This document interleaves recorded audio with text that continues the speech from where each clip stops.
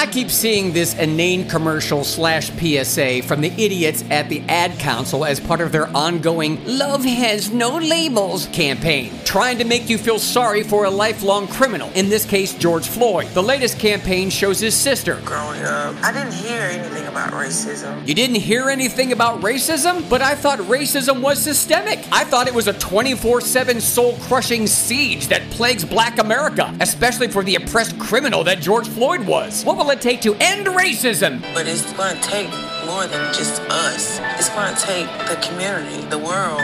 Oh, I see, the community and the world. That's a jump. Also getting the whole world on board to do the thing that she wants to change, and that is that will never happen. Nothing like a message of hope that is literally impossible to implement. Where the important thing is that love has no labels. I have a few. Trite, cliche, insulting, amateur.